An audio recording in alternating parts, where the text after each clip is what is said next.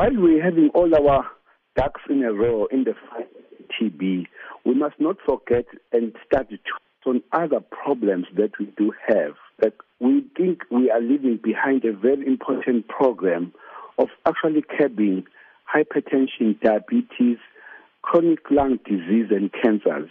And those are the diseases that I've named four.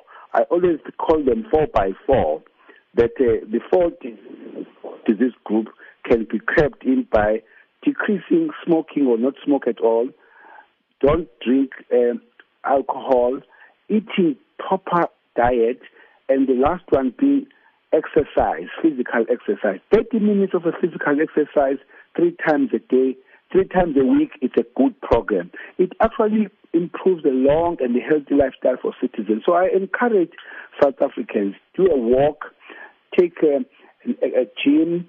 You don't have to have money to go to the gym. You just can walk and just go down the shop, not using your car. People getting into the workplace, go to the 3rd floor without using a lift. Just walk up down the stairs. That walkabout is good for the heart, is good for the body. Now, Doctor, for all this to be achieved, obviously there has to be some sort of mind training and system that needs to be followed. How can this be achieved gradually? I think we need to inculcate it amongst the very young. And I'm very glad that in schools they just do physical education where children are taught this. Now, we were once taught this in our schools. Now, this must continue with us in life.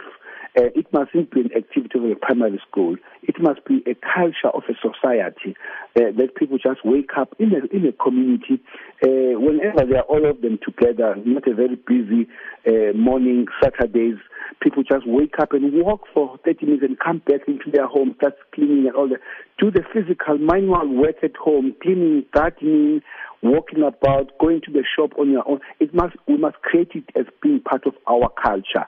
You're an advocate of healthy lifestyle. Simply put, initially it seems far-fetched starting to train, doing exercise, but how could ordinary people join your club and, of course, live better, feel better as well? I've been extremely encouraged visiting the townships, Chatsworth, Marshu, Lamontville, and Claremont, finding old ladies getting involved in these programs. Now we are starting a program. We've started a program at eThekwini largely, where we are saying the community halls must be opened.